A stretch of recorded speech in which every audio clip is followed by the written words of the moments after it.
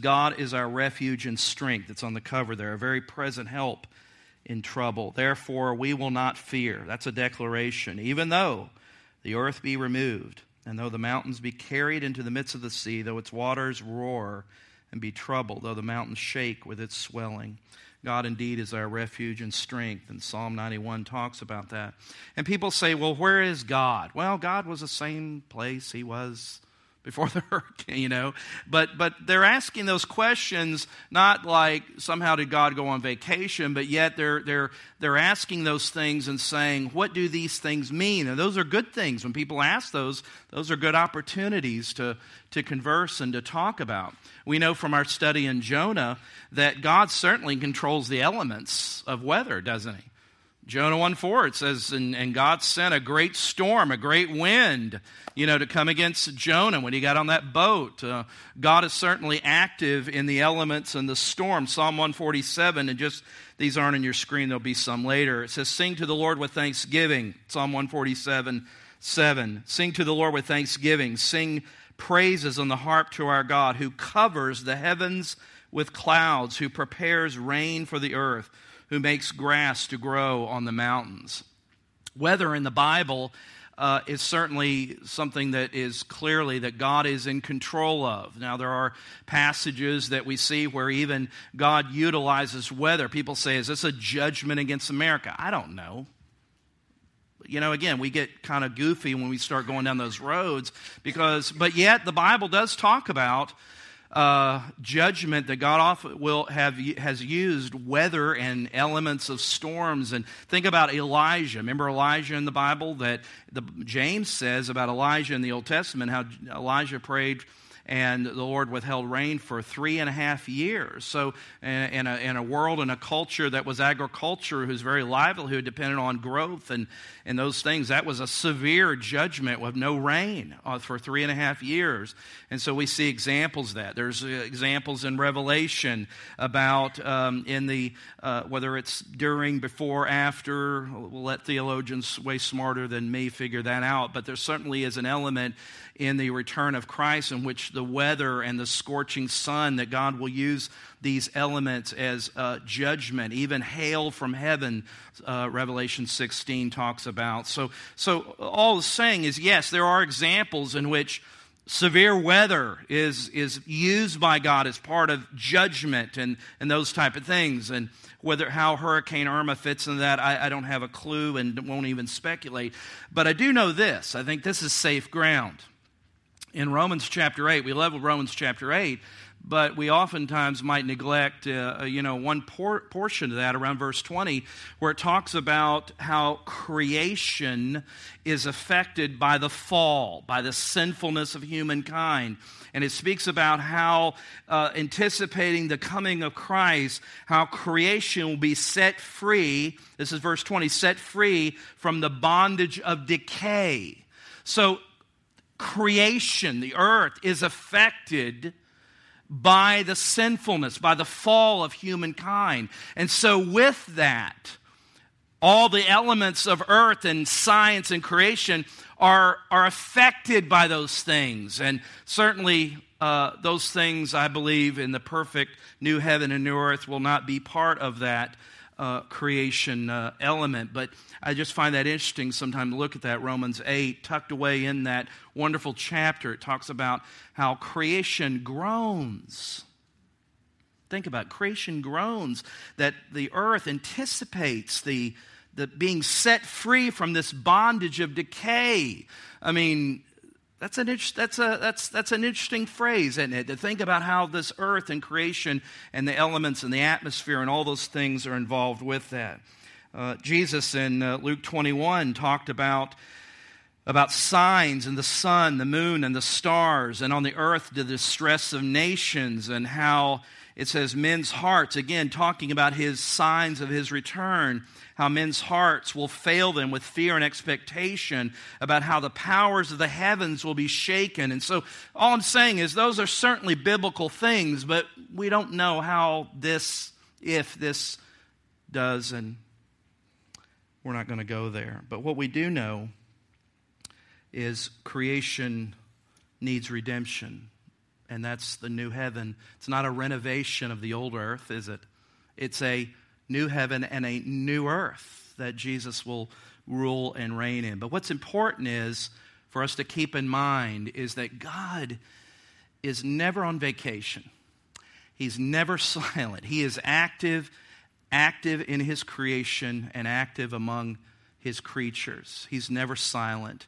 And the question is, are we listening to what he's saying? Now, again, this isn't some mystical message. It's just saying, okay, we've been grateful and we've been through this hurricane, and we will go through more hurricanes, right? I mean, if you live in Florida, you live around the coast, you're going to deal with this. There's not too many places you can live that you're not going to deal with something. Let's all move to Southern California. Nothing happens there. Earthquakes, fires. Okay, well, let's move to Oklahoma in the Midwest. Tornadoes. I mean, we lived for several years near the Mississippi there in St. Louis. And downtown Alton, which is just on the Illinois side of the Mississippi, massive flooding when that river rose, and they've been through some really tough, and businesses that just, you can still, even after years, you can still see the water stain line at some restaurants in downtown Alton. So the point is that these things, weather and all these effects do happen to a lot of us wherever we live. But God is active in our lives. He's active in creation.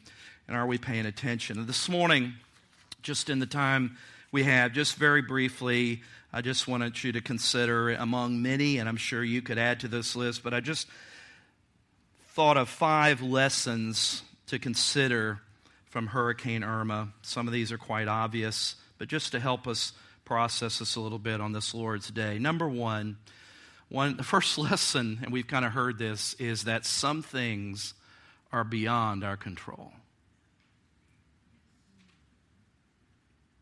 I mentioned watching Brother Paul Delgado on TV. I don't know if he's a brother. I don't know.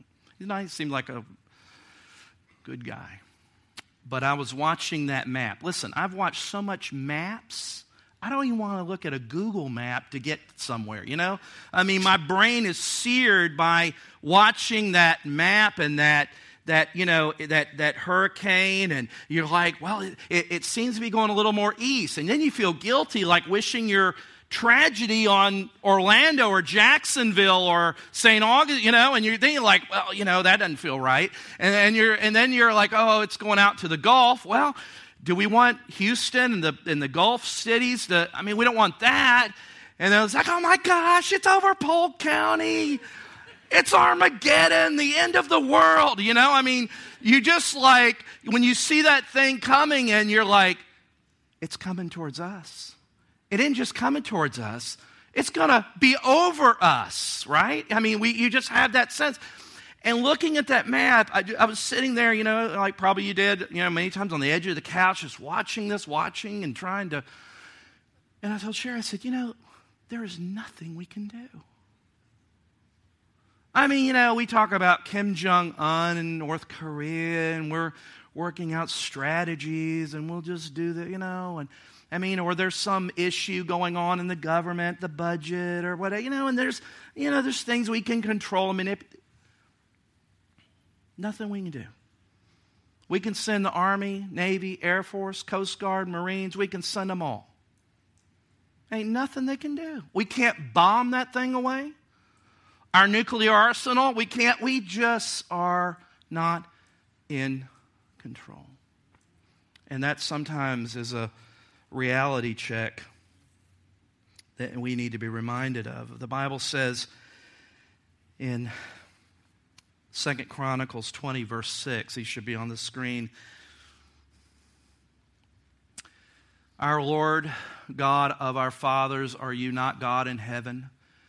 And do you not rule over all the kingdoms of the nations? And in your hand is there not power and might, so that no one is able to withstand you?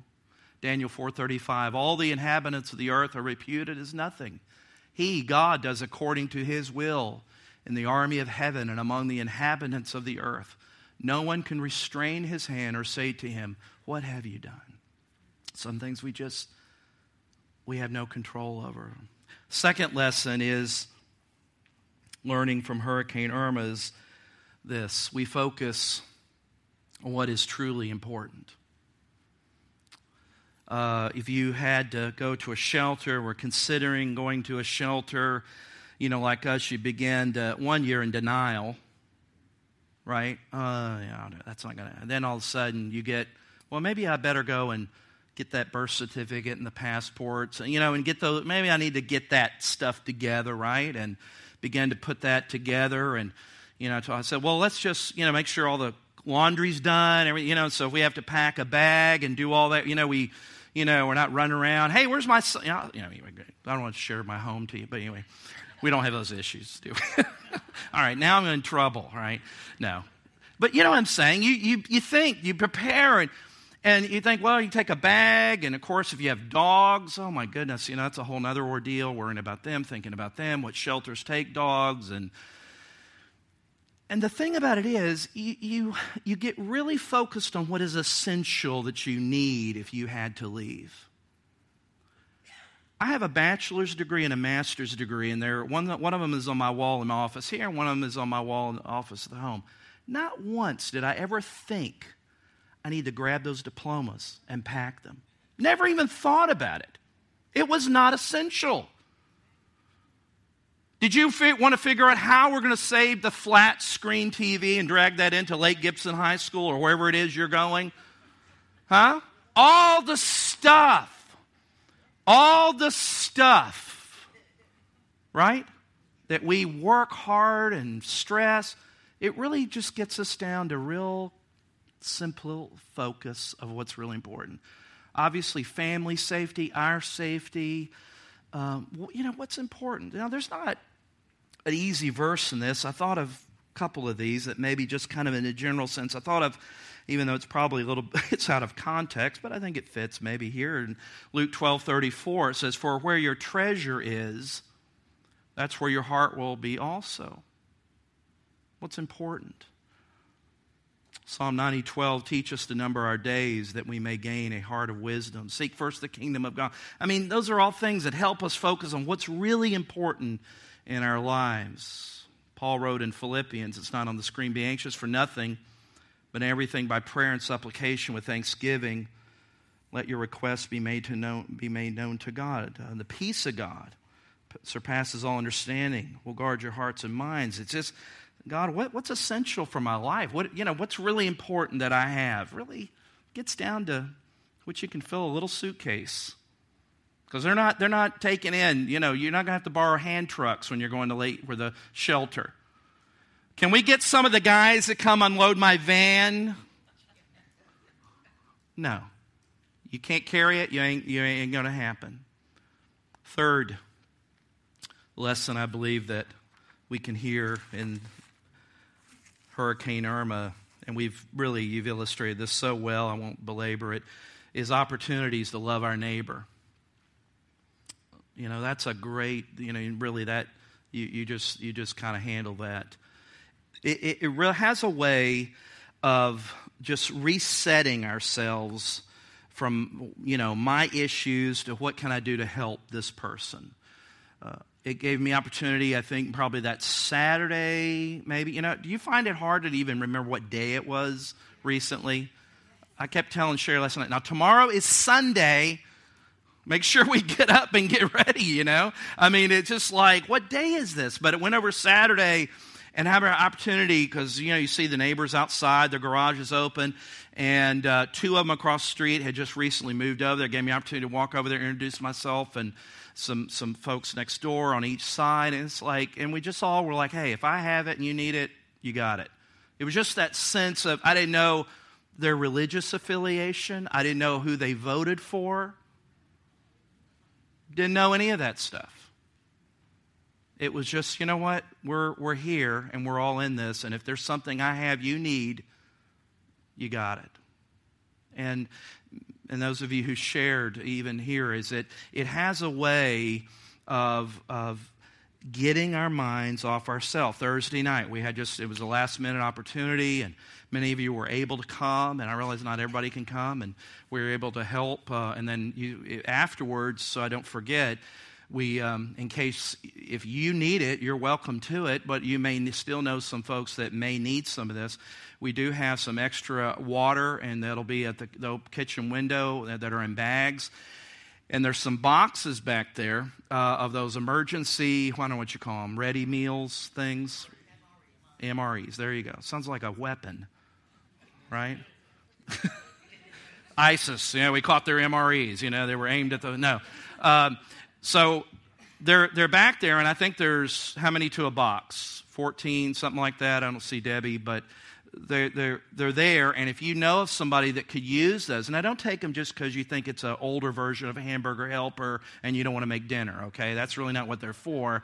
But if you need it, if you really need it, again, all the filet mignon boxes are gone. We took those early. So, but all this, that's food. If you need it, you're welcome to take a box. But also, if you know somebody that could use it, take it and use it as an opportunity to say, hey, I don't know if you could use this, but here's some water and here's a box of these, and our church had it's extra, and we want to make sure you have these or whatever. It's a good excuse to go to that person and just, it's a great excuse. Take advantage of it. Otherwise, we have to store them in the pantry. But no, they're there. Those were the emergency ones that were given. We gave out. I don't know, there was probably, I don't know how many. Robert, you remember how many of those boxes we had Thursday night? 90-something? It was a lot. So there was a lot more. And those, I said, well, just put them in there and let our people have access to them. And again, there will be water available afterwards. The fourth lesson that I hope we're reminded of, and this is a little more negative, is this, number 4. And I'm going to skip that verse, so just go to it. Yeah. The sinful heart of mankind is revealed. You say, well, whoa, what's that all about? What about all the looting? Show this picture. Did you read about this in Jacksonville? These two goofballs were trying to steal on a minivan. This wasn't in Kathleen. This was in Jacksonville, all right? Trust me. Would we have been surprised if that? No, we wouldn't. Hey, I live here now almost 3 years. I'm part of it. But this is a light pole on top of, I know that's what's a little mini SUV, and there's these geniuses there. Of course, no shirt, and, that's always a sign. If you watch Cops, they're always guilty because they're running around without shirts. But there they are. Now, you can Google and see people running out with boxes of Nikes But, we laugh, we think, oh, that's crazy. But what does that illustrate about the heart of humankind? That when there is no law or restraint, the heart does what it is inclined to do. The unregenerate heart of what it's inclined to do. The Bible says in Romans 8:7, the carnal mind, this is from the New Living Translation, the carnal mind is enmity or rather, I'm sorry, I wrote it down differently here. The NLT, we'll read that one. For the sinful nature is always hostile to God. It never did obey God's laws, and it never will. Remember Judges 21:25 in those days, and this is repeated like 4 or 5 times in the book of Judges to show you the condition. In those days, Israel had no king. All the people did whatever seemed right in their own eyes. That's the heart of humankind. It's the heart of that when there's restraint taken out. Remember years ago, if you remember or read about it, when the power outages in New York City, and people just immediately just went crazy. And looting businesses and stealing and all that type of thing. It's a reminder to us. It's a reminder to us that man's heart is sinful, and you remove restraints of law. You remove those restraints and the opportunity to act. They weren't thieves because they were running out with 8 boxes of Nikes that are all different sizes. I assume they didn't stop and, try them on and all that. get that metal thing. Let me measure. I don't know. They just something about stealing. They were thieves before they went in there. You're not a sinner because you commit sin. You commit sin because you're a sinner. And the last lesson is this, just one word. And we've already talked about that. Are you thankful this morning?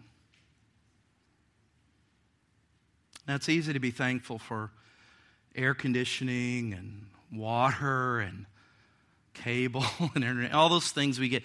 But, many of you have had to deal with that. How many of you today still do not have power? Okay. Still. Some of you got it last night. It was a novelty for 24 hours. Then it moved into whatever you want, a stage of but yet in the midst of that, I hope that we say, Lord, it just should remind us. I thought again about Jonah. We just finished up Jonah. Didn't spend a lot of time on this in chapter 4, this part. But you remember when Jonah was outside the city of Nineveh? God allowed that great revival to take place. And he's outside the city of Nineveh, kind of waiting to see what would get destroyed. He figured those evil people, God wasn't really going to spare them. And it was scorching hot. And God allowed a little plant tree to grow up and provide him shade. Remember that? And what was his response? He was happy. He was thrilled. He was mad at God converting a bunch of pagans in a huge city of Nineveh. That irritated him. But he got excited and happy when he had the air conditioning back on. You know what God did? Pulled the plug on that tree. God, just like he called the storm out, the great fish, called the little tree to grow up overnight practically, or maybe an hour, who knows. And he ordained a little worm to eat away at that tree. And the tree was gone. And Jonah was back to being angry at God again. Man, I'm like Jonah. Are you like Jonah? Are you good at griping and complaining when things are well? Hallelujah. My God, He's an awesome God. Wait a minute, is the air on? It's a little hot in here. What's going on? Hey, come on. Where is God?